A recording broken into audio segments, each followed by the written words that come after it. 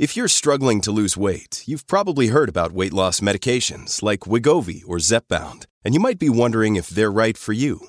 Meet PlushCare, a leading telehealth provider with doctors who are there for you day and night to partner with you in your weight loss journey. If you qualify, they can safely prescribe you medication from the comfort of your own home. To get started, visit plushcare.com/weightloss. That's plushcare.com/weightloss. plushcare.com/weightloss. When you need mealtime inspiration, it's worth shopping Kroger, where you'll find over 30,000 mouth-watering choices that excite your inner foodie. And no matter what tasty choice you make, you'll enjoy our everyday low prices, plus extra ways to save, like digital coupons worth over $600 each week. You can also save up to $1 off per gallon at the pump with fuel points. More savings and more inspiring flavors make shopping Kroger worth it every time. Kroger, fresh for everyone. Fuel restrictions apply. This episode is brought to you by Snapple. Want to know another Snapple fact? The first hot air balloon passengers were a sheep, a duck, and a rooster. Ridiculous. Check out Snapple.com to find ridiculously flavored Snapple near you. Being a parent can be really challenging. It's normal to feel uncertain about whether you're doing the right things to raise healthy and happy children. That's why Child and Family Resource Network focuses on connecting pregnant parents and those with kids under the age of 5 with free support services to help them build confidence in their parenting journey. Everyone deserves to have someone they can turn to for support with parenting. Visit childandfamilyresourcenetwork.org today. Hello and welcome to episode 79 of Podarino!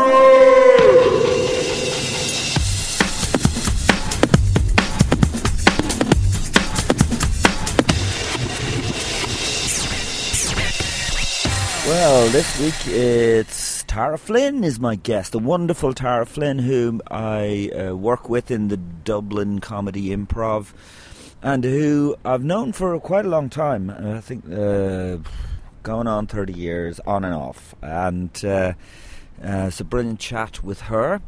And I'm bringing this introduction to you from Chicago. My last day in America, my last day in Chicago.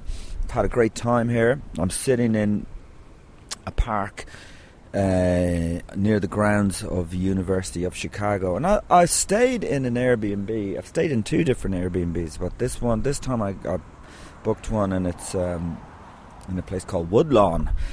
And the very first night I was hungry. I got in, I wanted to get something in the supermarket, and I came out my door and turned left, and I walked to the Aldi, and I went through this area where there was like I was immediately asked for money and stuff, and it was real down at heel. I was the only white guy I could see around, and some guy on a bike cycled by, and he said, "Welcome to Woodlawn, stay alert." And so that was my experience on the first night. After turning left, in 2 minutes I was in this kind of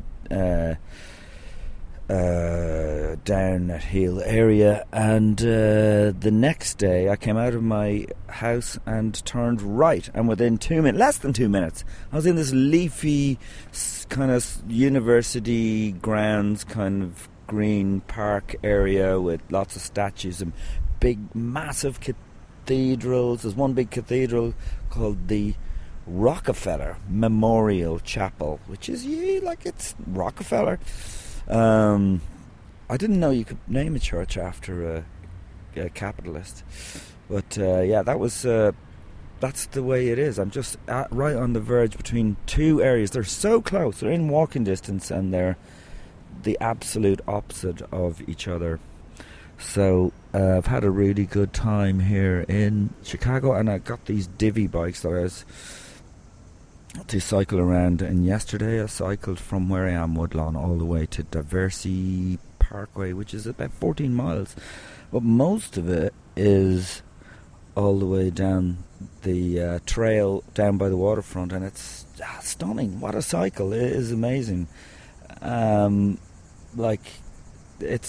beach, there's the massive Chicago skyline in front of you, and then on your left as you go along, and then on your right you pass through by beaches and marinas, and like it's and it's just such a beautiful track all the way down through the parks, and I think it's an amazing city, Chicago. I'm really liking it, and I'm so glad I stayed in a few different areas. Well, 2 different areas, 3 different areas now that I've stayed in Chicago a few times. 4 different areas I've stayed in Airbnbs. Each time I'd stay in a different area, so I'm getting to know my way around and using the bicycle this time. It's bloody great. I'd love to come back anyway and do a holiday perhaps here. So what else did I do? I went to see the Bears football NFL, and they lost, but it was the most American thing I've ever done in my life. They just how American. To me, it's just amazing. You're just sitting in the stand. It's roasting hot. There's lots of guys guzzling beer before you even go to the football match. There's just loads of people with their cars, and they take out barbecues, and they're cooking burgers and chicken wings and hot dogs and drinking beer from like 9 a.m. in the morning. And I like, it's just fucking nuts. And then they go in, but all the fans are mixed up and all that. It's not like soccer where you're all. There's a bit of chant. The only time they chant is when they're walking under. If you're walking under an underpass where there's a bit of echo, and they do a bit of chanting. Then you get in, and I loved it. And once I understood the whole thing, I was into it. Like the national anthem is insane, and then they bring out a soldier at some point, and everyone applauds him. I don't know, Jesus Christ, it's so different. Oh, it's so American, and everybody's high-fiving and drinking beer and eating hot dogs. And some guy going around going, hot dogs! You know, that kind of stuff. So that was some experience. I got burnt. It was a hot day. And my face was and I was wrecked. I was drinking beers, and by 4 o'clock I was wrecked. I was with Nolan from the Galway Bay bar, and he brought this little van thing with Galway Bay pub written on the side of it, and we got back into it, and I just fell asleep. And then they went drinking, and I just stayed in the back of the van and fell asleep. Woke up with a fucking headache from almost sunstroke or whatever, maybe a hangover mixed in, and waddled down the road, found a place where I could get a burger, and I ate that, and I just had to go home. But it was great. And then yesterday the big cycle, and now today I'm in the park, and I've got to go home now. So just great, yeah. So this is top-notch chat with Tara Flynn. And one other thing I did, I guested with the Kansas City Improv group, and they were amazing. So a big thank you to them. I did a workshop with them as well, because I taught them a few new short form games, because they're a mostly long form kind of vibe. And I was a monologist, which I'd never heard that word before, but it's where you just step in, take a word from a suggestion, and start a monologue for about a minute, and then finish it. And then they do a few sketches based on your monologue, and then you go back in and do another. You do it about 3 times, and that was good crack. So that was it. Okay, enjoy this. It's Tara Flynn.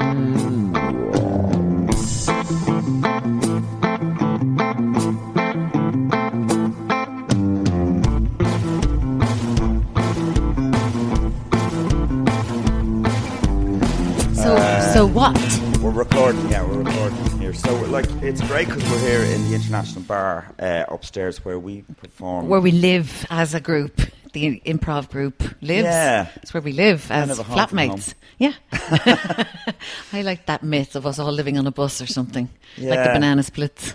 I love the improv, because I love it when there's a mixture of genders.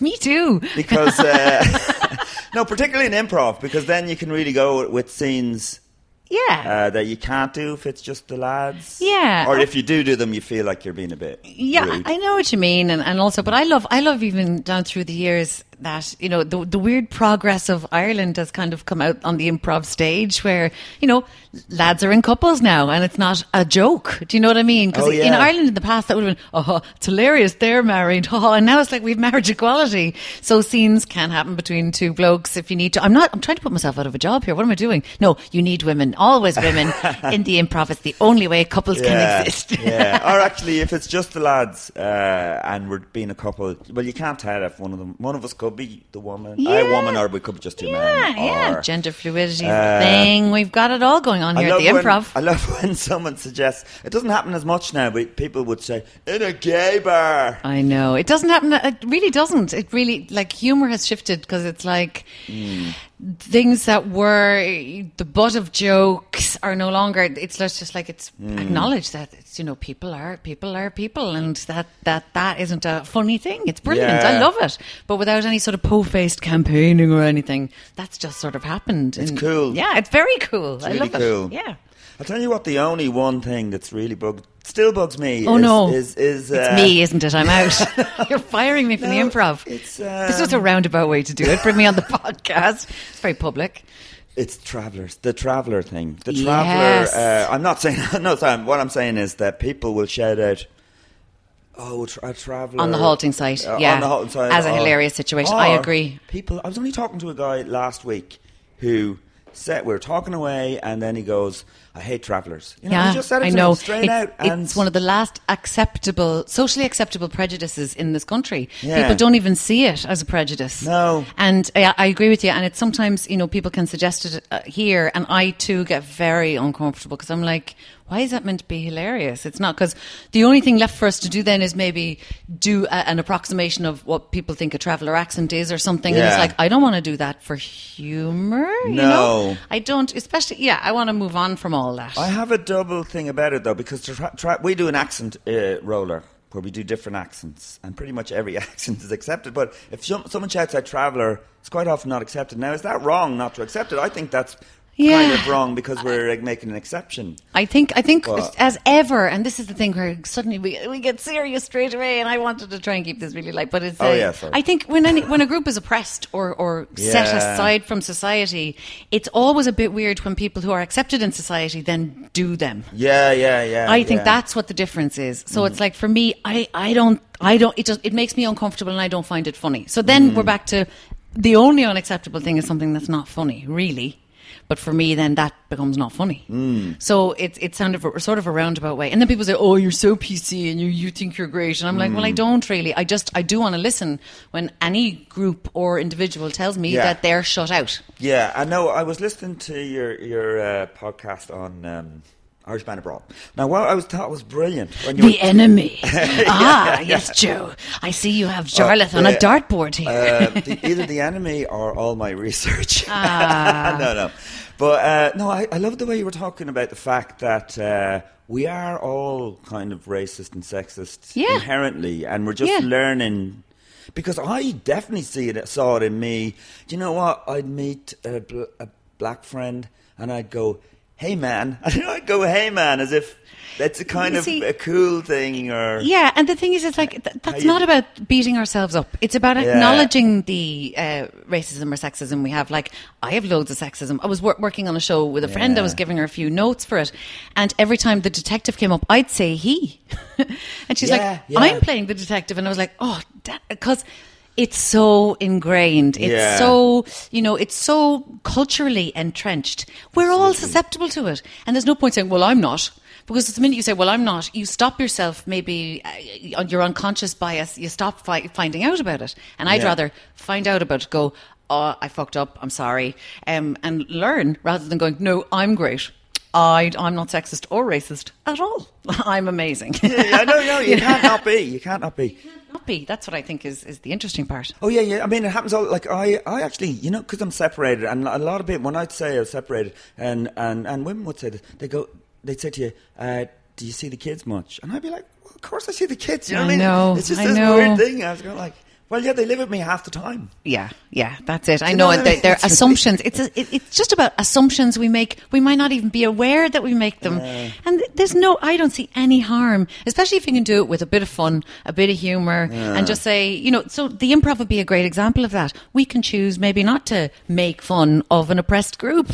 Wouldn't that be hilarious not to do that? It'd be cool. So that's an easy way I see of doing that. And but we're all susceptible to it. We all do it. And look, there's a experiment that I think it's in Freakonomics book where you've got pictures of people and you've got to quickly match doctor and a face or something. Yeah, they do that with voices as well, and accents. Much slower trying matching certain jobs with women or with people of colour. Yeah. Your mind is slower, a millisecond slower. Yeah, it is. And the other thing here is as well, because obviously Travellers is an obvious and clear-cut one, but classism here is something we never talk about. People say there's no class system in Ireland, and we all know, certain accents will make someone less likely to get a job or whatever, and that's another unconscious bias people have. Yeah. That is, I think we need to bring a little more front and centre and question.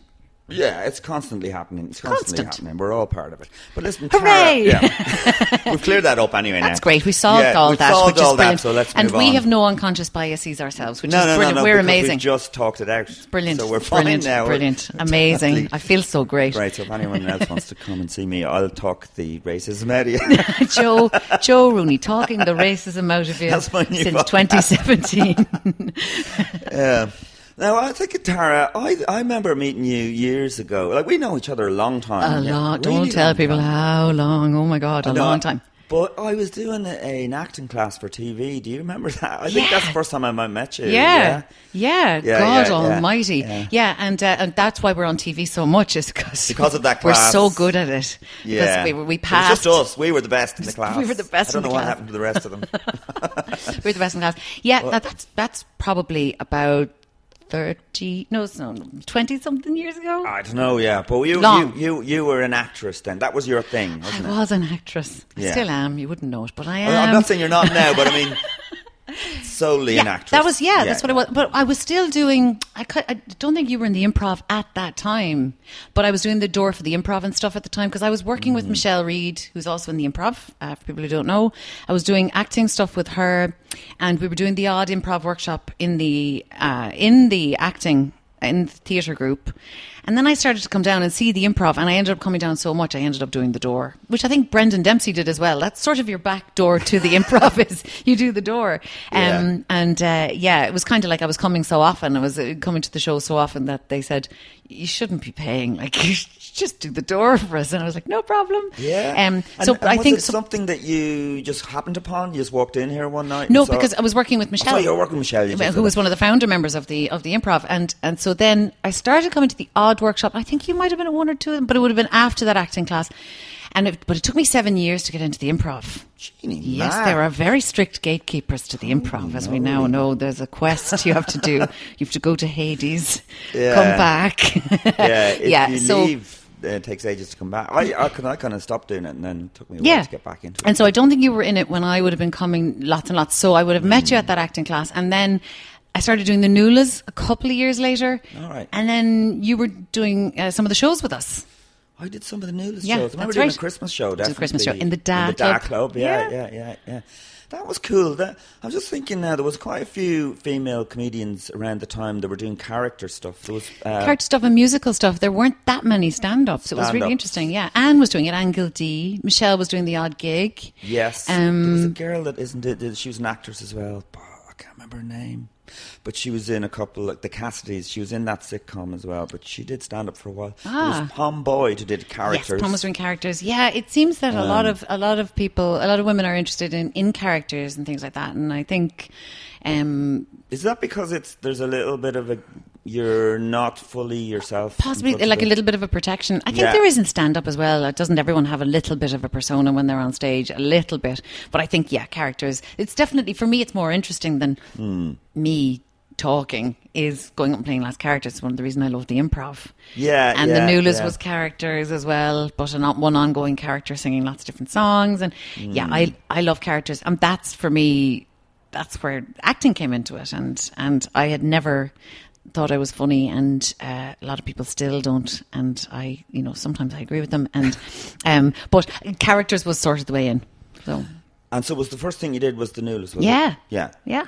And how did you meet up with Anne and Sue? Well, I knew them through Sue through the improv. and through, coming down and watching gigs here a lot, because I was always a comedy fan. But that was one of the reasons I was so slow to do it, because I was like, oh no, they're so great and they're so funny, and I can never ever do that or anything like it. Did you do any comedy characters in the acting world? Yeah, only if the parts came up, but it was mainly more serious stuff. And I thought that was what I really wanted to do. And then it was only that, so fell into comedy in the Nualas. We met at a party and there was a guitar there, and I'm very bad on the guitar, as you know, but I can knock some chords out of it, and just play it. And we did some songs. We were just improvising some songs at this party. And Anne said, and it was brilliant, just said, let's go to the International in a few weeks and just do an open spot. Yeah. And things just rolled from there. It was mad how that happened. Right. It was just mad how that happened. And so you did the open spot where you dressed, did you? We did that, yeah. 3 dresses, glasses, the whole lot. Really? From the beginning? From the very beginning. Yeah. From the very beginning. It's just, that one of those lightning in a bottle things where you could never plan it, you could never make it happen, and it was just crack as well. It was just like, this is bonkers. This is a bit of madness. It's mad to go on 3 weeks after we've improvised one song with 3 songs that we've written in the interim and just do a gig. Yeah. But we did it. Yeah. What were the songs you did? We did Manolo, Hey Manolo, Army and Item. I can't remember the others. God, did you work hard on a harmony? Like the harmonies, I thought were amazing. We worked. I think that was the hardest bit, because the songs, because you had 3 editors really. Someone would come in with a song. I wasn't really writing much in those days, but contributing to songs. So we'd all sort of bring in a bit, edit and change and collaborate that way. So you had something quite tight by the end, and we're all pretty perfectionists, so we had something quite tight by then.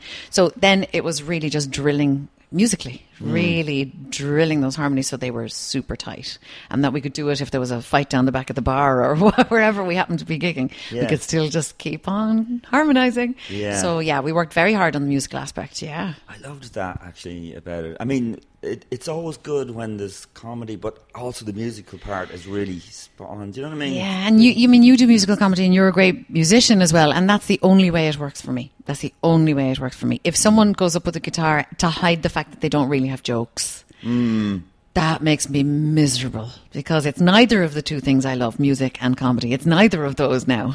Yeah. And and I'm quite hard on musical comedians, I suppose. I want a lot from them. And so when they're great, I'm just like yourself, Paul Woodfull, Paddy Cullivan, Pippa Evans in the UK. She does Loretta Main. She's absolutely brilliant. A lot of the musical improvisers. She does Showstoppers as well, the musical. They're geniuses. They improvise a whole West End musical. Do they? Yeah. You've always done. Your voice is amazing. Is that something that you did as well? Did you sing in bands? I did. Yeah. Sang in bands. Busked on Winthrop Street. All those things you're supposed to do when you are. Because I grew up. From Kinsale in County Cork, lived in Cork for 3 years while I was going to UCC, and then came straight to Dublin, and that's why my accent is all over the place. It's a big mishmash. And my mum had just come back from Canada, so I was the one going to school with a little mad Canadian accent. Yeah.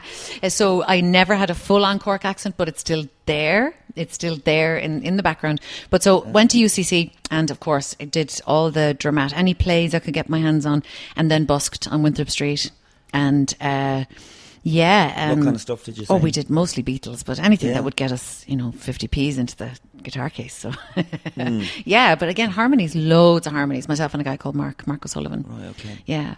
So, I did a double act, obviously, and I've done a couple of double acts, and I've always felt it's great for a while, but there can be tension. Yeah, there's always tension in groups. Yeah. Even I found on who gets the laughs. Who's getting the punchline? Oh, that's an awful one. That is, that's a terrible one. Yeah, I absolutely see that, and I will still fight for I'll still fight for laughs, even in collaborative thing. And I love collaborating, but I mean, I don't mind it so much in the improv. It's lovely to set up for someone. It's such a team game. But I think if you're writing something, if you're writing something, you're going, I haven't had a laugh for a couple of minutes. I need one here. I know. Yeah. And it's unbelievable. But I suppose that's what you go on stage for. You get on stage for laughs, and there's 2 people or 3 people, and you're vying for them. And I always found that me and Paul, for example, were chopping lines up. I'd do one line, he'd do the next line. We wouldn't even let each other do 2 lines in a row. Oh my God. And you're both so funny and inventive and creative that I can imagine you're coming up with lines even in the moment, and you're kind of going, oh, he got a laugh there, I'll just ad-lib something now. That must have happened as well. Upstaging. Yeah, oh God. Which is part of the dynamic, and there's always the group dynamic is as much as... It's kind of everything, isn't it? It's part of it is what's written, and the rest of it's the dynamic and the interplay between you. The improv is built on that.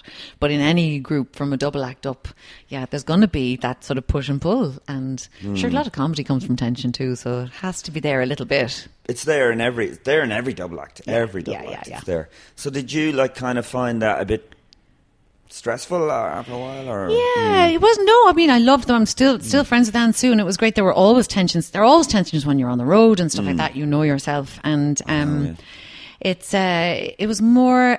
I suppose I felt like a fish out of water a little bit because I hadn't set out to do comedy. I wasn't involved in comedy yet. I was dropped in the deep end really because the Nualas took off so quickly, and suddenly it's like, oh, you're a comedian. I was going, but what about theatre?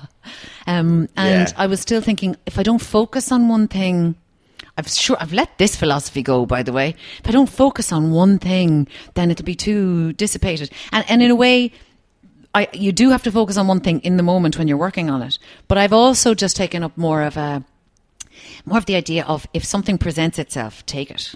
Like if something presents itself and it's going well, take it. Just do it. So that's the wisdom of getting older too. So I just took myself out of the Nualas equation to go back to do acting.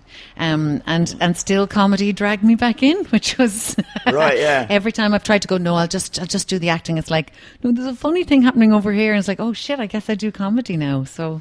And so when did you decide you were going to do stand-up as yourself, be your own voice, which is a big jump if you're doing characters? Yeah, it's a big jump, and I don't think it's a jump I should necessarily have made. But because there weren't that many women around at the time, a lot of people were saying, you should do it. You know, it's kind of your duty to do it. You've got to, there are very few women doing it. And I was kind of going, oh, it's my duty. I should do it. But I was never really comfortable doing it. I actually think weirdly, I've become more comfortable doing it now. I've learned what my joke writing is. Yeah. You know, I'm more confident on stage anyway, and just not having either of those two and sort of feeling it was a bit of a duty. It just never really clicked for me. And also I have this thing of, I want to watch stand-up. Same as with musical comics. I want to watch people being great. I don't want to watch people being grand. And I always felt I was grand. When I was emceeing, I was fine because I was ad-libbing a bit more, chatting with people, much more at home doing that. Doing a set, I was just like, God, this is only grand, and I'm just not loving it. And I was doing it to sort of tick a box. But did you maybe feel that the club situation isn't for you? Not necessarily. Again, emceeing in a club, brilliant. Someone's drunk or in fact, my favourite bits of any set was when someone would heckle. Yeah. Because then I could just go off book and just go, this is great. Yeah. It's woohoo, yay, now it's on and we're here. And it's improv. So, improv with one unwilling participant who threw themselves at you, which is great. Yeah, no, it's brilliant. But, the club scenario, I suppose, and I hadn't really figured out what something that no matter whether it's campaigning or writing or anything now, I'm saying, especially with a little bit of profile, it becomes more important to say, now that people are listening, what are you saying? So, and I didn't know what I was saying. I was doing it because I thought I was supposed to. I was always way happier at the improv or writing mad songs or whatever, and letting that bit of madness out. And I found it harder to unleash my madness through stand-up. I guess that's what it was. I'm just thinking about this now. It felt like a discipline to me, so I found it hard to let the madness out. And as we know, the madness is the whole thing. Yeah, the madness is the whole thing, but it is difficult to get that out first, because when I started doing stand-up, I struggled badly with that whole idea of, this is my voice. Why are people listening to me? What have I got to say that's of interest? Yeah. And I was so used to doing characters, and it took me years to be relaxed with it. I do think, I've heard this before, I think it takes 10 to become a great stand-up. I honestly do think there are some great people who have come out fully formed, but I think they're really rare. And I've seen you do stand-up for many years, so I don't agree with you that you might feel you struggle, but I respectfully disagree. Well, I'll tell you from my own point of view, I was not me. I felt like I still wasn't me on stage. I recognise that feeling. Yeah. I would never have been able to tell that from you, but I recognise that feeling. Yeah. I listened back to something I was doing maybe 10 years ago, recording, and I can hear it. That's not me. I'm just putting on a... You're doing a bit. A bit, yeah, but it's not relaxed me. Yeah, and I think that's when things really soar, or certainly when you feel in the zone and you enjoy them the most. Even if they're hard to do or you're nervous, that's when you're in the zone. But I never felt a click for me, and so I did my 10 years time, and then I gave up. So yeah, all right. But some of those skills are still really useful, especially for... I still MC a lot, and some of those skills are still really great. But I am still fascinated by people who are just brilliant at it, have put in their 10 years and are brilliant. And it's just fab to watch. It's such an art form, and in ways still underrated, especially when people are gigging and doing the clubs and doing them religiously. And I hate that culture now. It's happening in music too, where you either go and pay €50 or £50 to go and see someone in an arena that you've heard of and they're from TV, or you want it to be a free gig. People are they're not willing to pay to go and see someone they might not know from telly or know really well, because they know lots of people from telly, and that doesn't allow the middle group to thrive. Yeah. Those people that are really starting to become brilliant because they're doing the gigs, they're putting in the time, they're finding their voice, and they're becoming amazing. You're going to miss them because there aren't the gigs for them because people aren't willing to pay in. I think it's coming back now. I do too. There was a really tough few years where clubs were closing. Comedians weren't able to make a living from, because that was how comedians made their living and were able to give up work, get really good at comedy, give up a sort of a 9-to-5 job is what I mean, and make their work their comedy. So they just gig, travel, getting better at what they did. And you might only be getting £50 here, £100 there in the UK, say, but enough to, if you did enough gigs, you could survive. Yeah. And those middle range survival gigs were going, and that's just crippled people. Oh yeah, I'd say it's coming back now, but for a few years, the free gigs are fucking ridiculous. Free in comedy is just a disgrace. I've had younger comics jump on top of me because I've said that publicly. Yeah. And I see where they're coming from. They're saying, you're just saying that because you've had all the stage time and you don't realise how hard it is to get people into a gig. And I'm going, I'm doing this a long time. I do know how hard it is to get people into a gig. You've no idea what it was like trying to get stage time when it was just the International and you had to wait 4 months till your next gig. Yeah, but because everyone was, We've had to drop our admission at the Improv on a Monday because there's a free gig down the road. And fair play to them, and I'm delighted. And then somebody said to me, do you care that it's free in to get the audience in if the acts are getting paid? I said, well, the acts getting paid for me is a given. It's like you can't do that much work on your material and getting your stage time and finding your voice and getting good and then do it for nothing. It's you can't just keep doing that. It's not a hobby at a certain point, or it can't be. And then the other part of that is the contract the audience makes before they come in. Exactly. If their contract is this isn't worth anything, they'll talk, they'll walk in and out. If they've paid even a €5, even €3, something that says at the door, this is worth paying into. Yes, and I'm going to give something to the act. I'm going to give the attention. Yeah, the act, this is worth paying into. This is going to be good. Yeah. Whereas if it's free, they go, I'll go in on spec, and whether they realise it, and we talked about unconscious bias. What about unconscious bias towards comedians or musical acts? It happens to as well. Yeah. It's like when it's a free gig, people aren't as engaged. They just aren't. And they can still be amazing gigs. And I'm not saying people aren't doing brilliant work at them, but I am definitely not a fan. No, it's bullshit. And an awful lot of musicians have to sit in a corner and play while everyone chats. When they play the last chord, there's a round of applause. Yeah. And or wine bar gigs, worse. The kind of all you can hear is clinking forks and yeah, when thankfully comedy can't be like that. Yeah. Because you just can't have a guy talking to himself in the corner. You can, and it's miserable. But you could. Yeah, but you it could. Wouldn't really. It's not something that you can't have background comedy. It's not a career. It's not something you'll have in a lift when you get into nice bit of background comedy. Yes, lovely. Oh, well, I think I've heard this one before. Yeah, and I think it's really important that the clubs survive, the middle-sized clubs, because I think that's the essence of stand-up comedy. That is that's where the real work is happening. Because once someone gets to arena size, they're probably so under pressure and so busy and doing so many other things and telly and all kinds of things. They'll probably have a writing team. They'll have say, of course, and it'll be their voice. And it's not that they're not great comedians. They'll have a writing, but they will have a writing team. They'll have a lot of, you'll have a PR team. They'll have all that sort of thing. And it's in the middle grounds though, where you might still be getting hostile audiences. Once you're a name, the audiences are predisposed to loving. They're there because they wouldn't have spent £75 if they didn't love you. So they're going in already going, this is going to be amazing. Yeah. Whereas in those middle ground clubs, those middle-sized clubs where people come in and go, I don't know, show me what you got. Go on, go for it. It's such a challenge there. I mean, I've walked into rooms where I go, oh man, these people are not going to like me. Yeah. And it's great when you turn it around and they do. You tickle their tummies. You go, come on, come with me. I promise I got something you like. Yeah. And that's where the skill really is, I think. It's in saying, I've got something to say, I'm going to say it. And it's when you're doing material that's a bit edgy and you can still bring people with you. Yeah. And I think that's only after 10 years you can start doing that. Yeah. You're not offending them. Yeah.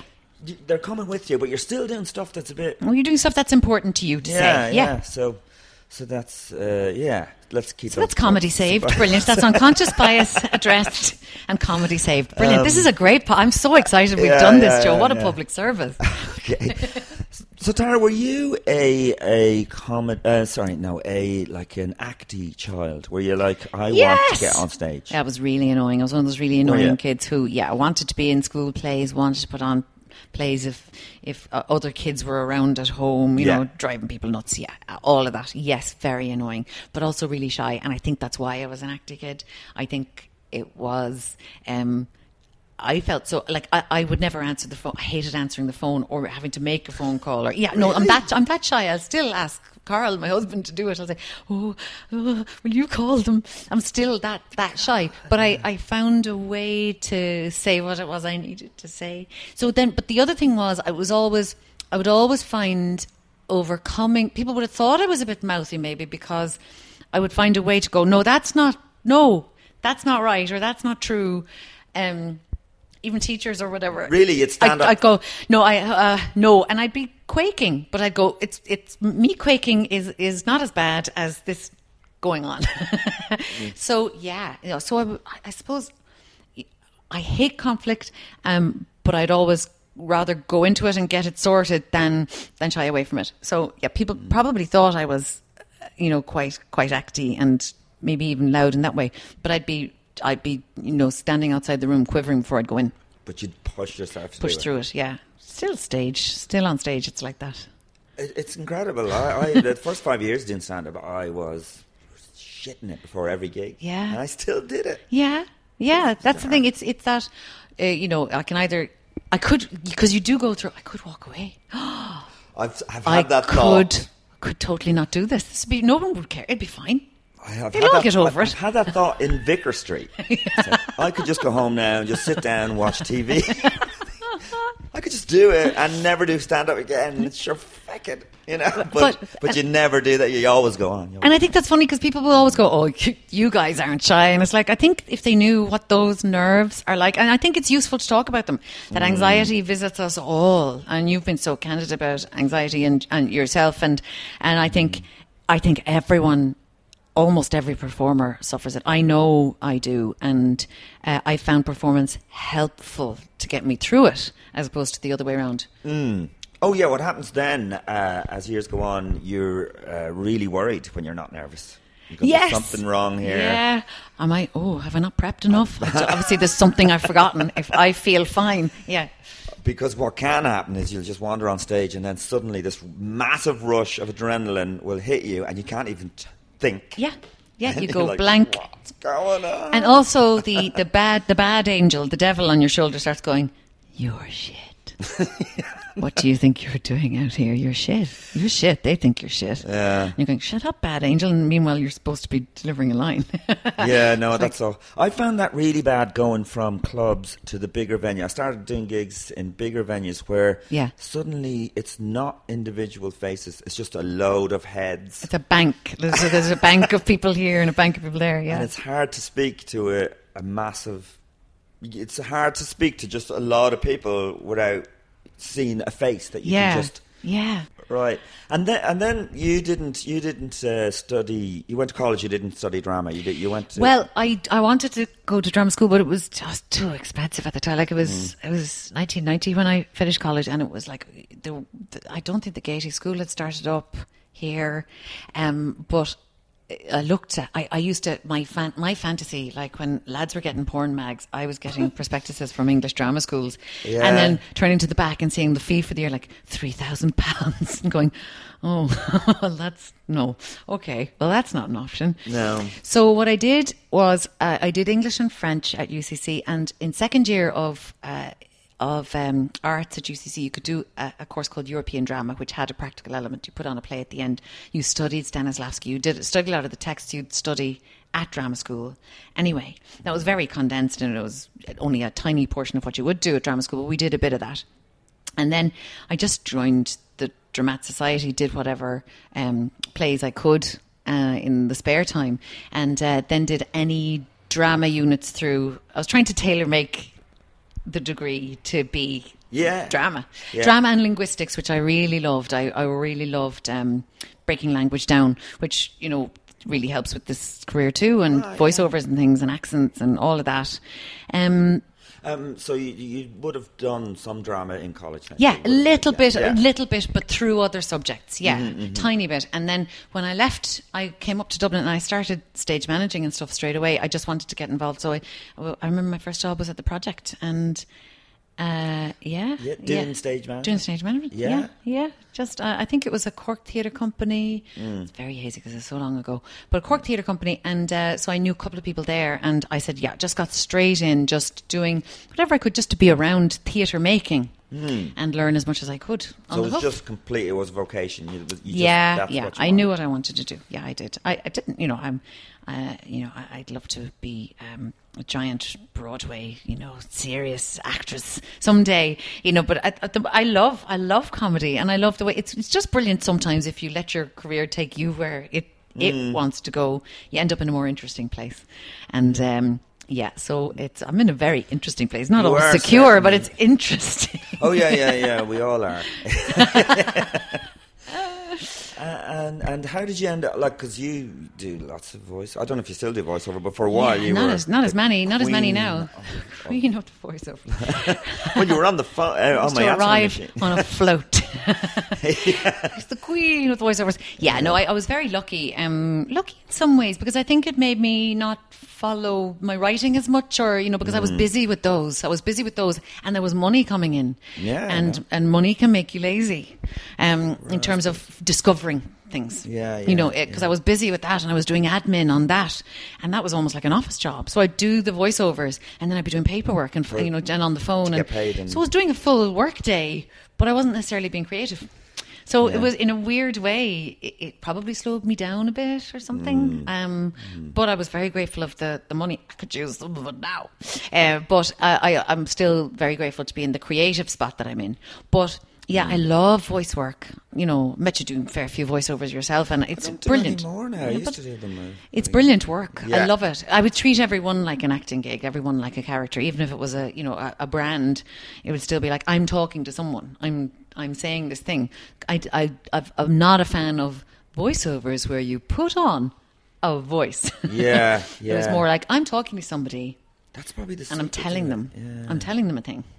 So I never got the main voice. I was always the character person, but I could never be the guy telling you, "Hi, I'm the guy." This is what you need in your life. But yeah, it's people didn't trust me. But it's not a bit of it, not a bit of it. But I don't know what the secret is, and it's like they want different kinds of voices now, and also I'm sure there's a bit of my voice has been in a few different things, and so it's good to change things up. You can't be bitter when things change. That's the other thing. It's like I've certainly found people going, how's that not working as much as you? I'm going, well, look, I always knew that was a jammy time, that was an in fashion moment, and I'm still very lucky to keep working. I have to spin a few extra plates and do a few different things, but that's good. That's a good thing. It's a bit more of a struggle financially, but it's a good thing. Oh no, the voiceover, when it was good, it was a nice little extra bit of cash. Very much so. I was in my late 30s, and I was still doing, on the voiceovers, I was the student. Wow, we see, but you've got an ageless voice. I love it. Not anymore, but... Yeah, I keep trying to say, hey, I can still do this. But you just won't get cast. They see your picture. That's the ageism happens in funny ways. And they see a photo and they go, no, she can't be a young mother ever again. Yeah. Hi, guys. It doesn't matter if you can get that voice. Oh, I should get someone else's photo. I should get my son's photo. I should do that. This is Trixie McGinty. She's 29. But then when I come in, I suppose I'll have to wear a balaclava or something like that. We could just say, I don't like to be looked at. Yeah. I can't do my voice unless I'm invisible. Yeah. You face away. If you're looking at me, I can't do it. Yeah, we should open up. We found a way to. So that's unconscious bias. The ageism. Yeah, we've sorted the whole all the thing. boxes. Oh, it's amazing. It's brilliant that we're here. Middle-sized clubs. Brilliant. Oh yeah, we've got them as well. Yeah. But I guess we should talk. I mean, you have of late. No, maybe when is it the first you got kind of into satire? You got you start like that was really weird because I've never considered myself. I'm originally from Cork. All my family is West Cork or East Clare, and it's like the whole thing is never talk about your politics. Never. You never know who you're talking to. Never talk about your politics.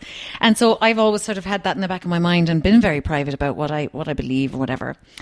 But I suppose what changed for me was when it went from party politics, which leave me a little bit cold, and I think don't move very much, and they've got to toe party lines, and I don't really love the whole idea of it.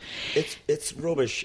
People just doing impressions. I mean, well, there's that in terms of then comedic takes. It's people, I don't think that doesn't say people anything. in suits doing impressions of people in suits, and I don't know that it says anything. And that's the thing. Satire here, or topical comedy becomes.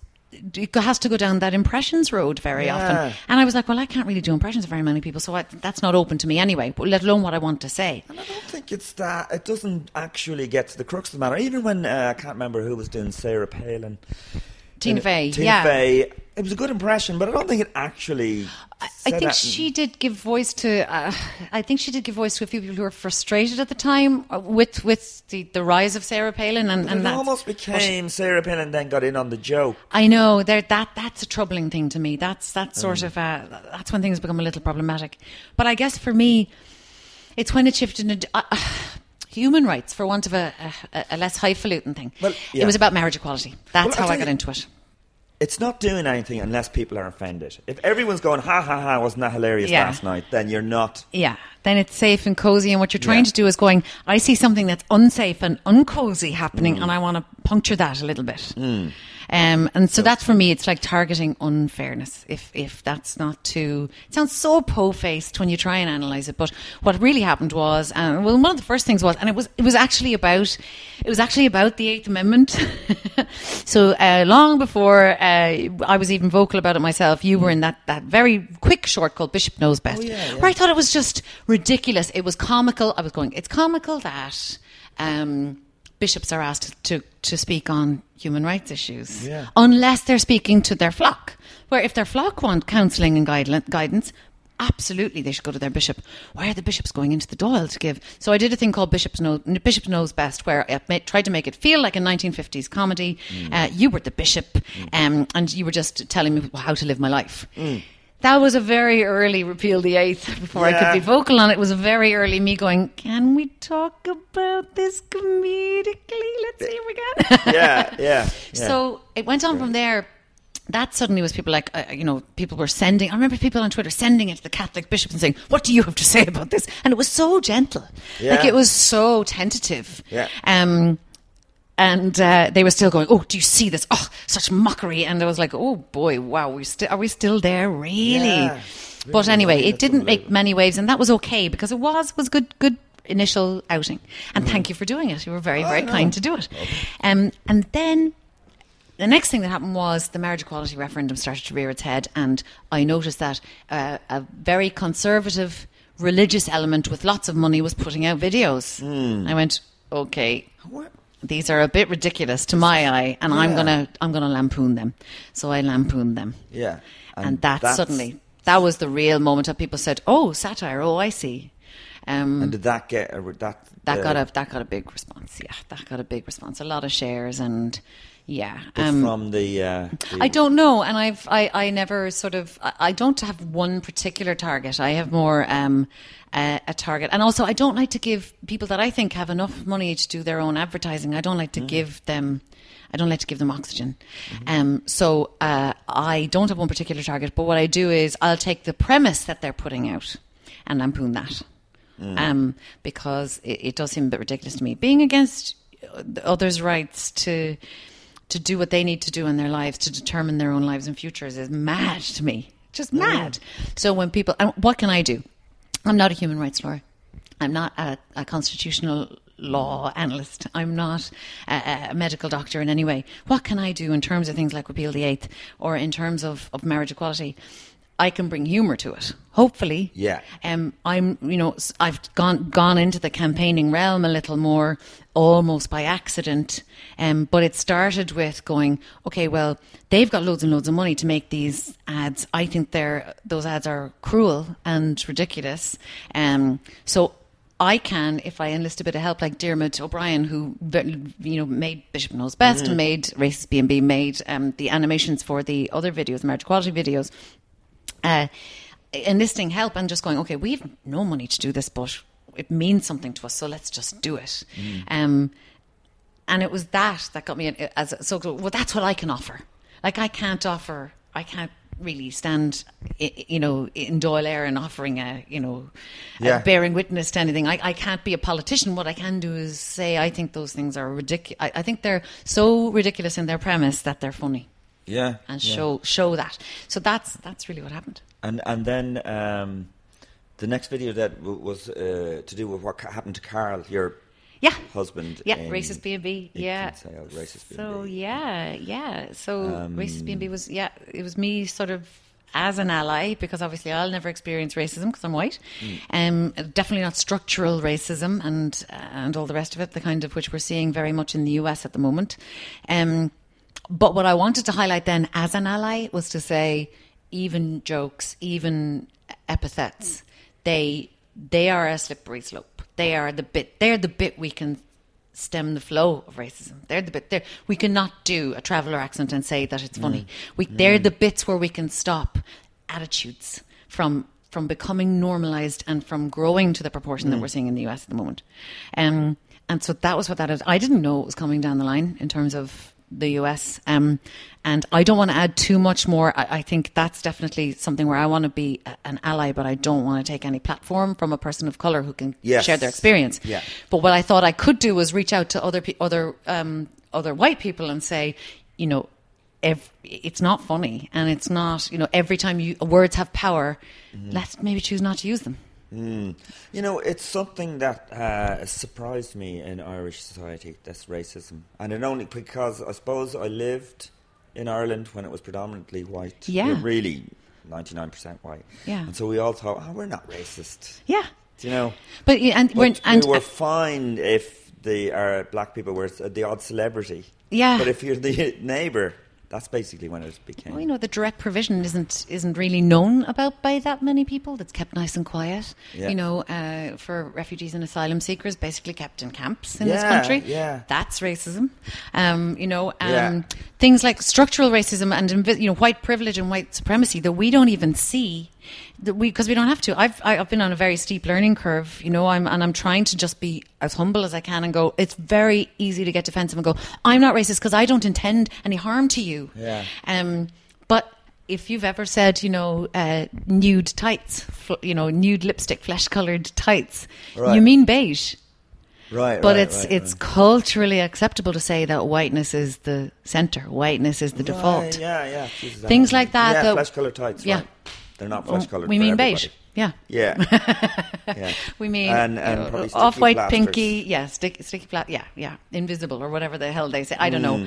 But anyway, it's that stuff's very interesting to me. It's something I've been defensive about. I've gotten into conversations where I've said, no, I'm not, but I'm not like that, and that's not useful in the conversation. It's better to go, yes, I see that exists, and I'm doing my best not to add to it. I'm doing my best not to add to it. Yeah. I'm never gonna, I'm never gonna get to the bottom of it. I've been too because the thing is, it's about power, and it's about people wanting to hang on to their power. So while they're in power, we're all going to be playing catch up, going, oh, hang on, no, I'm just not going to use that racist epithet, or I'm not going to say travellers are other, or I'm going to do my best in whatever small ways I can to make sure that it's not accepted as the norm, and whiteness isn't the default, or middle classness isn't the default. Yeah. I mean, like, there's some mad stuff. I remember my neighbour coming across me going, and he goes, like, I hear the minute they arrive from Nigeria, they get a grant to get their hair done. And you're like, what? Wow. What are you talking about? Wow. Where did this rumour turn up? I don't know, but there are so many ways that, and even that it's like hair, the sort of fetishization of people of colours. Because their hair, skin colour, really inappropriate sexual jokes. People have no problem coming. Microaggressions that happen all day long to people of colour, and that they just sit there having to just either choose to have that battle or go, I'm just going to let that one go because no one's punching me in the head. But the sexual thing is very similar. Like if you're Irish and people go, you must drink a lot. You used to get that in England, but it would be the similar. People will come up to me and talk about my husband's penis, and you'll be standing right next to me, and I'm going, oh, would you just really? So sometimes again, I'm not a person of colour. I don't get it all day long. I don't know how more people don't get punched. I honestly don't. Honestly don't. They must be exhausted. Yeah. It's constant. Just a ridiculous comment. But again, it's not overt racism. It's not someone throwing a brick through a window or hitting someone with a plank or stabbing somebody. Yeah. But it is constant. That does happen. Yeah.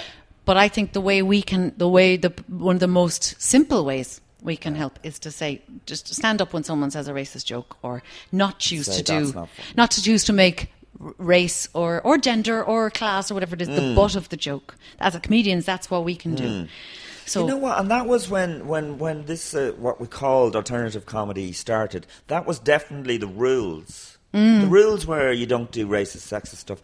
And you know what? It was kind of then a younger generation of comedians came along. Don't tell me what I can't say. And they were doing that. But usually, it is shocking. It is shocking to me. And I think, we've got to have some bounds whereby we say, it's just, there's nothing wrong with being kind. There's nothing wrong with being mannerly. There's nothing. And I'm not saying don't fucking swear. I'm not saying be a goody two-shoes, but I am saying if someone says that hurts me and normalising that behaviour can lead to my actual bodily harm, then don't do it.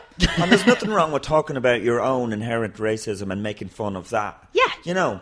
Because to me, that's useful. It's helpful. Helps you learn. I'm still learning. So I never want to say, I know about race. I don't. I can't. What I can do is listen.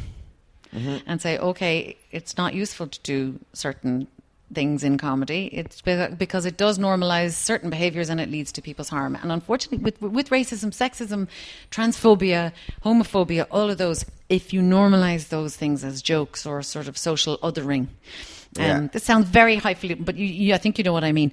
But that's when it leads to acts of harm.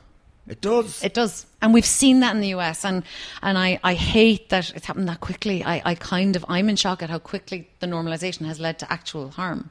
But that's where we're at. And I think Ireland has a chance. There's a window here. I think we do have a chance because I think we do have a society where people do mix a bit more. Yeah, I think so. I do see young black kids and white kids mixing a lot around. And but you won't really see that many settled kids and traveller kids that's mixing. True. And so we have a chance to question that and get ahead of that. I do think we can, but it's going to take a little bit of honesty, and it's going to be uncomfortable. It's going to take us going, I've said that about travellers, or, I have, and call yourself on it and just go, it's not going to be useful to go, well, I don't do that, and then do nothing. You start by going, I've been complicit. I didn't mean it.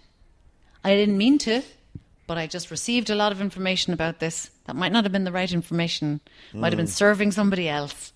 And now I have a chance to, and it's going to be painful, and it's going to be uncomfortable, and it's going to make me feel like a dick. Because I know I've said things that yes, of course. We all have. I'm way more interested in having chats now with people who go, yeah, me too, fuck, yeah, what can we do? Let's have a think. Yeah. How can we stop doing that and make it less normal to do that? Rather than people going, no, listen, we've got to be able to say whatever we want to say, otherwise you're the Nazis. Yeah. You can't be telling me, how to speak. Start with yourself. Start with yourself and go, I know I haven't started with myself. I know I'm having to get over myself and be really uncomfortable, and I'm learning every day, and it's so painful, and sometimes I just blush at things I've said in the past. But it's a better space to be, I think. And that kind of leads me on to the Repeal the Eighth and the way that you've talked about your abortion, right? Now. Because to me, I've struggled with religion growing up. We all have, Joe. What I've struggled with is trying to get it out of my same system. Here. Oh God, all the woo I've done in the horoscopes, the whole lot to bridge that gap. Yeah. Because it's so prevalent in your whole life. Well, because you've been brainwashed. I've been brainwashed as a young child. Yeah. I've been told I'd go to hell if I masturbated, basically. Yeah. And I actually I used to try and stop myself. What a way to go to hell. Happy, satisfied and mentally healthy. It's really hard to say that to maybe people who are maybe my kids' age, around 19 or whatever. Not that I talk about that with them, actually. But there comes a point. But that I would consider myself fairly rational in a way, but I had struggled with all that. Me too. And I think that's the problem we have, would you say, with abortion here as well? Religion's one aspect, definitely, and because it's like it's separate on one level, on another level it's kind of everything. So on one level there are lots of people of faith who are pro-choice. Many people of deep faith who believe in the Catholic teaching that the moment you conceive, that's a human life, and that's it. It's a whole round of human life, the same as me sitting here live and breathing. That's what some people believe. They still need to access abortion sometimes. People find themselves in all kinds of situations. So in some ways it's not about religion at all. It's just about healthcare. In other ways, the indoctrination we believe about abortion, that we receive about abortion, it certainly has been up until now, because nobody talked about it except to hear it was a terrible thing. It was a mortal sin. You're going straight to hell. You're excommunicated, you're straight to hell. And when you've been brought up a Catholic, where that is everything is going to heaven and being reunited with the face of God and all your family and everything, that's a really massive threat and a really massive loss. But one of the things that, I was already moving away from the church as I was starting to leave school, but I still had that thing of, God, what if hell does exist? And I've now moved so far away from that, I'm fine that it doesn't. It doesn't for me. It doesn't. I know it does for some people. But the thing with abortion is we need to speak about it as healthcare and not as a moral judgment on someone. It's always been presented to us as a moral quagmire. And actually, for some people, it's a very simple decision. They're just not able to parent in that moment. They just either don't have the money, or they have mental health issues, or they're in an abusive relationship. They have 4 kids already. There are so many reasons people choose it. We can't judge. I feel we can't judge them. And I feel that only a very absolutist moral code judges someone like that. Because usually when people personalise it and realise that those are some of the situations people find themselves in, or a wanted pregnancy that becomes unviable because the fetus isn't viable, and that's a tragedy for the person, and then we're going to compound their tragedy by making them travel or go through a legal battle, that is just unthinkable to me.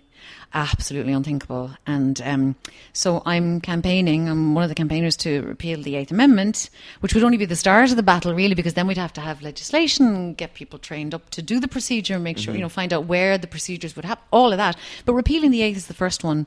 And it's the most important one because what it says is in the Constitution, women aren't equal, and women and trans men aren't equal.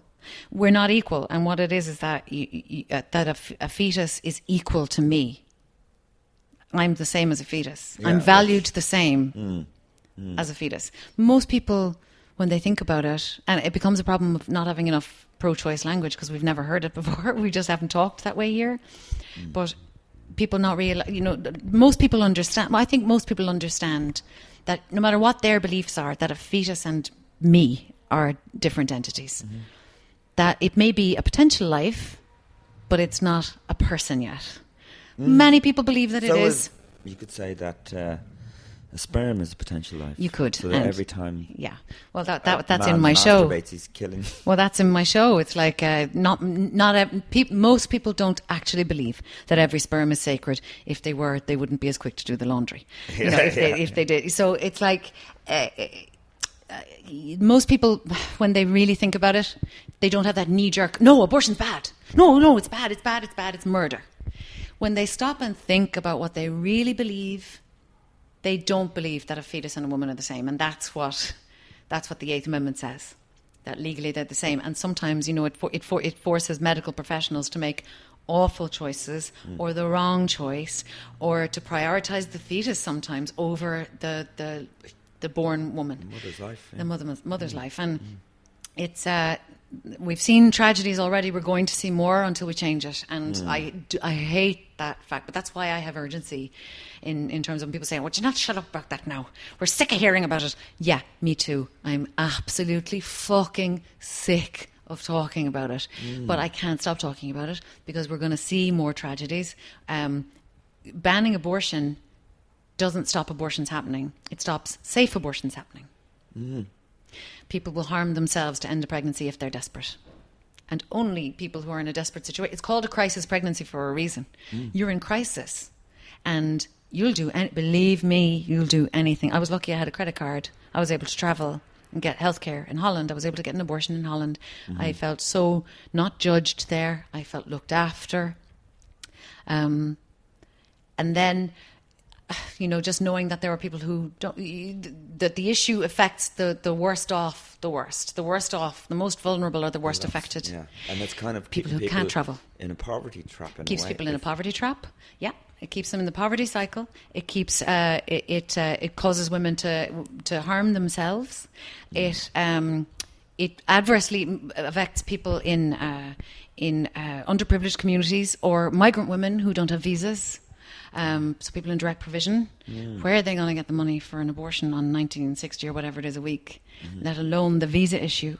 So it's like we talk about the women who travel and we say, oh, it's so terrible they have to travel. It is terrible. It's a horrible, lonely journey. But I feel lucky that I was able to go. And I'm not the story, you see. I'm the everyday story. We need to look after the people who are the most vulnerable. Yeah. The people who have 4 kids, who are living in fear, and we've got to make sure they're safe. People will harm themselves. That's the reality. I'm not being hyperbolic. I'm not being overdramatic. People drink bleach. Yeah. People crash their cars. People do things to end pregnancies because they could now get a pill from their GP. That could happen. If the 8th Amendment was gone, that could happen very quickly. That in the very, very early stages, which is when over 90% of abortions happen, they could take a pill under their doctor's supervision, and it's all done safely, without having to have a surgical abortion. Very, very early on, which is what most people favour if they talk about it. I think that's worth fighting for. Absolutely. So I guess, was it a difficult decision to go public with the fact? Yes, it was. And there were days where I wish it wasn't public. I joke that, I hate that, I go to the supermarket now and what people are thinking about is my uterus when they see me. I'd like them to think about my jokes. But it was very difficult. But it was just after the marriage equality referendum. And right. I just I'm telling a lie now. I'm helping the government by colluding in this lie. Yeah. That doesn't happen here, that it's not people we know. I thought, right, I've got to put my face to it. So I did. But it was scary. Well, yeah, it turned out that there was a bit of abuse, but mostly people are supportive because they've been through it themselves, or they know someone, or they just feel it's the right thing to not meddle in someone else's life and future, because they won't be around to help them. So most people, I find that even people who say they're anti-abortion, just blanket anti-abortion, I'm against it, it's murder, I'm against it, you will still say to those people, well, do you think I should be in prison? Would you have stopped me travelling? And they say no. And they're pro-choice is what it is. What they're saying is, I think it's awful. I would never have one myself. I would hate. That's their choice, yeah. That's exactly. Turns out they're pro-choice, but they will, because the discussion with a capital D is being framed as pro-abortion or anti-abortion. It's quite cleverly been constructed that way. Right, yeah. People who would be pro-choice don't even know. To them, you're not forcing people. No. It's the in fact. What anti-choice people advocate for is forcing people to continue a pregnancy with which they can't cope, for whatever the reason is. And most people aren't for that when they really think about it. So they're pro-choice. They might be anti-abortion, but they're pro-choice. And we still haven't got that language out there. I'm trying to get that message out that, you don't have to ever have an abortion yourself. You don't have to like the idea of it, but you have to hate the idea. To be pro-choice, you just have to hate the idea of forcing someone into those horrible situations we've just mentioned. Yeah, but there seems to be a viciousness from the people you're up against. I mean, really vicious. Yeah, it is vicious. And it's depersonalizing, they stop seeing you as a human, and they try to call your character into judgment as well. And it's like, I'm just telling the truth. I'm just saying I had to travel for an abortion. I needed one. I was absolutely devastated when I got pregnant. I had taken the morning after pill. It didn't work. And I had to travel for an abortion. I was lucky that I was able to. I just told that story. And then I started hearing from lots of other people who've been through it, or people who are going through it right now. So that adds urgency to one's campaigning. And then they started to just, I'm a slut and I'm a murderer, and someone photoshopped a picture of me in my repeal sweater saying I aborted my only child, as if I was boasting about it. And it's like, what I've done is try to share, how the difficulty of the decision, but the clear-cutness of it for me, because I wasn't able to be a parent. And be as honest about that as possible. So they've taken my honesty and made it a point against me. And it's just it's interesting if I step back from it. It's hurtful and weird if I let myself be in it. It's also like totally against what Christianity should be about, really. If you love your neighbour, if you wanted to do something, you could look after foster children, or there are there are several children in the care system in this country. I don't see any of these people who are taking potshots at me advocating for their care. And they'll say things like adoption is always an option, and it's like, well, first of all, sometimes the pregnancy, you can't continue being pregnant. The pregnancy is the crisis, so it's not possible to force that on someone. But also, even if someone were to go to term and decide to give a baby, a then born baby, up for adoption, no, I don't see any of them advocating to reform the situation around adoption and care here. So it's quite hypocritical. And if you're saying love thy neighbour, well, love the neighbour who's had to make that choice. She felt she had no other way. And all that energy put into hate. I mean, you could put it into shaming and stigmatizing and saying you're a disgusting person. And it's like, instead of going, well, that happened to her, that's what happened to her. That's what happened to this person who's, I guess, sometimes disgusting and sometimes grand and sometimes funny and sometimes comedian and sometimes, a partner or whatever. But just making me disgusting. And that they do that on purpose to stop people speaking. And it has stopped some other people speaking out who want to share their stories. It has stopped some people. I know that for a fact because they've told me. But it also stops people talking to each other. And most conversations happen like this one. Yeah. I know I was in a relationship and my girlfriend got pregnant and she had an abortion, and we were still in a relationship after it, but we didn't want to have a child. You weren't ready to be parents. We weren't ready. That's such a responsible decision. Parenthood, you're a parent now, you're a fantastic dad. And parenthood, to me, is such a huge deal. I don't think it should be entered into lightly, and definitely not against someone's will. It's hard enough when someone goes into it willingly, you know, and you've got it when you need your resources. Totally. At least the willingness is there as one of your resources. Imagine if it's forced on someone. Imagine a child growing up with a parent who's been... It's a big decision. It's a huge decision. And I always say to people, I can't believe when they say, I can't believe you say you take that so lightly. I was saying, I have never said I took it lightly. It was a huge decision for me. It was the right decision, but a huge decision. Also, I can't believe you think parenting is just nothing. I can't believe you're taking parenting lightly. I think parenting is... Yes, exactly. You know? Yeah. So it's a funny one, you know. Yeah, but look, I didn't get to see the show live. You sent me... a link to it, and I loved it. It was brilliant. I'm so glad. It really, really made a point, but also the humour brings along, and that's why, you know, all those years working in comedy, but they really help to... Yeah.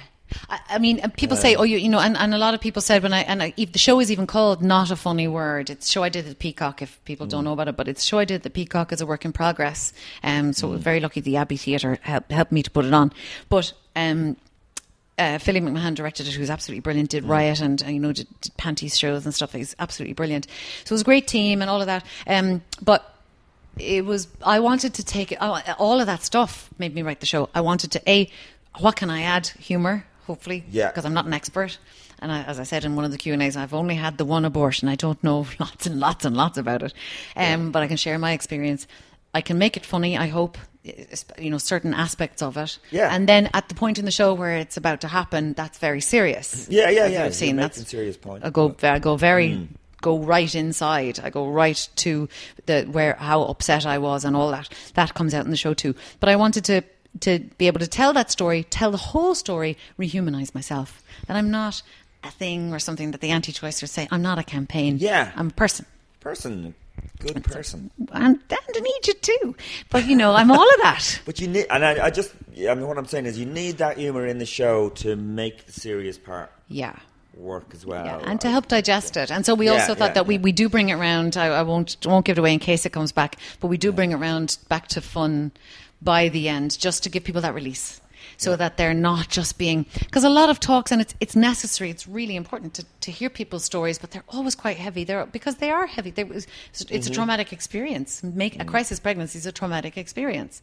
And so it takes it out of you to talk about it. But they're necessarily respectful. They're necessarily worthy and calm and heavy and slow and sad sometimes. But so I wanted to, because I do a lot of those kind of talks, and I wanted to go, is there a way to do this where I can also bring my special skill, which is humour, into it and help people digest that story without feeling hit over the head with a very heavy story. So that was the aim, and I think I achieved it. I think you did. Oh, great. Brilliant. I'm so glad. So I really hope it comes back Me now. too. Fingers crossed. Fingers crossed. I hope so. But listen, it's been brilliant chatting to you. I was going to say, I actually was a bit shocked. We did an improv show here, and we gave the money to repeal the 8th. Yeah. But we've got 2 emails of people who were a bit upset by that. And that really shocked me. I don't think that... It shocked me as well, because there were no complaints about the Abbey show. Usually what we're finding... As we go on, there are there's a very tiny minority of people who will get vocal about being anti-choice. For me, you see... Maybe they're getting the wrong, as you say. They might be getting the wrong information, because for me, pro-choice is, and it's like, that's why I love that, say, the Project Art Centre is a pro-choice venue and things like that. Being pro-choice isn't being pro-abortion one way or the other. Yeah. Being pro-choice is, I don't judge you whatever decision you make. Yeah. So for me, I mean, and it was a democratic decision. We all voted on whether we would do it and it wasn't my idea, which was really interesting to me. So it came from within the group, and then the group voted, and people said, yes, we'll do it for the coalition to repeal the 8th. Yeah. I wasn't involved at all in it, except to vote, saying, well, obviously, you know what my vote is. Yeah. So it was really cool. That was really cool. So it was democratic.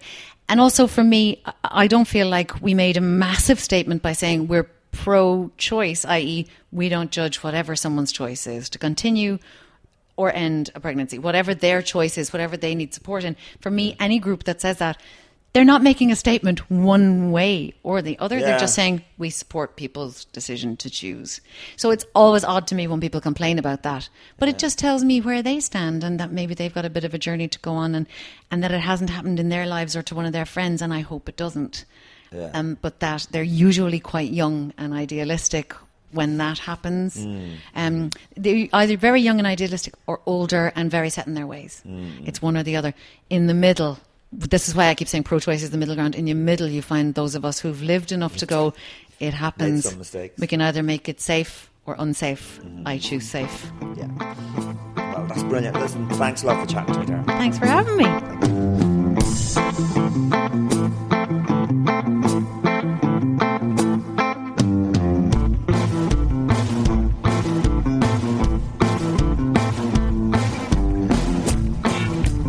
Yeah, Tara Flynn there, yeah.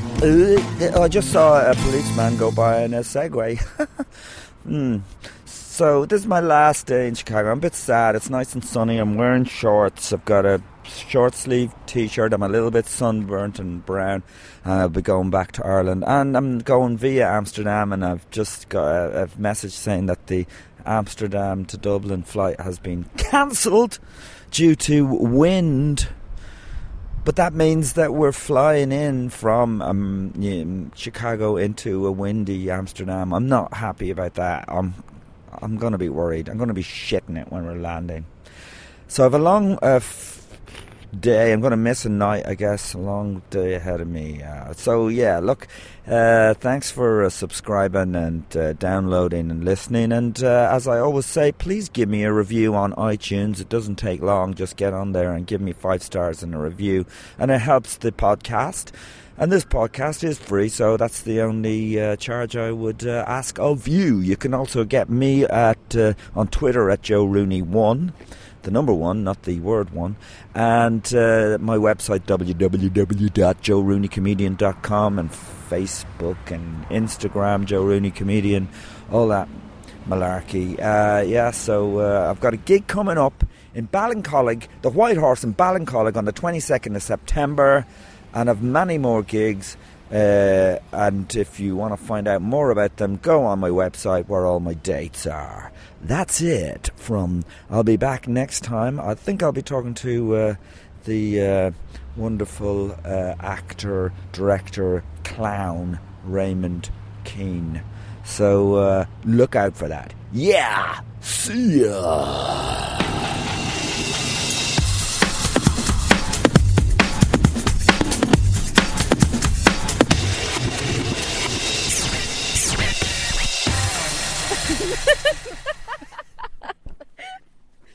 Listen, if you're always running to the bathroom and sometimes just can't make it, we need to talk. You're not alone. I was just like you until I spoke to an expert physician about Axonics therapy. It changed everything. It didn't just give me bladder control, it gave me my life back. Axonics therapy is not another drug. It's just a tiny device you barely have to think about. And it can give you real, lasting relief. You can even try it out first to make sure it works for you. Just take the first step. Get started at findrealrelief.com. That's findrealrelief.com. It's time to get your life back. Consult a bladder specialist to find out if Axonics is right for you. Results and experiences may vary. Risks can result from Axonics therapy that may require surgical intervention. Available by prescription only. For more information about safety and potential risks, go to findrealrelief.com.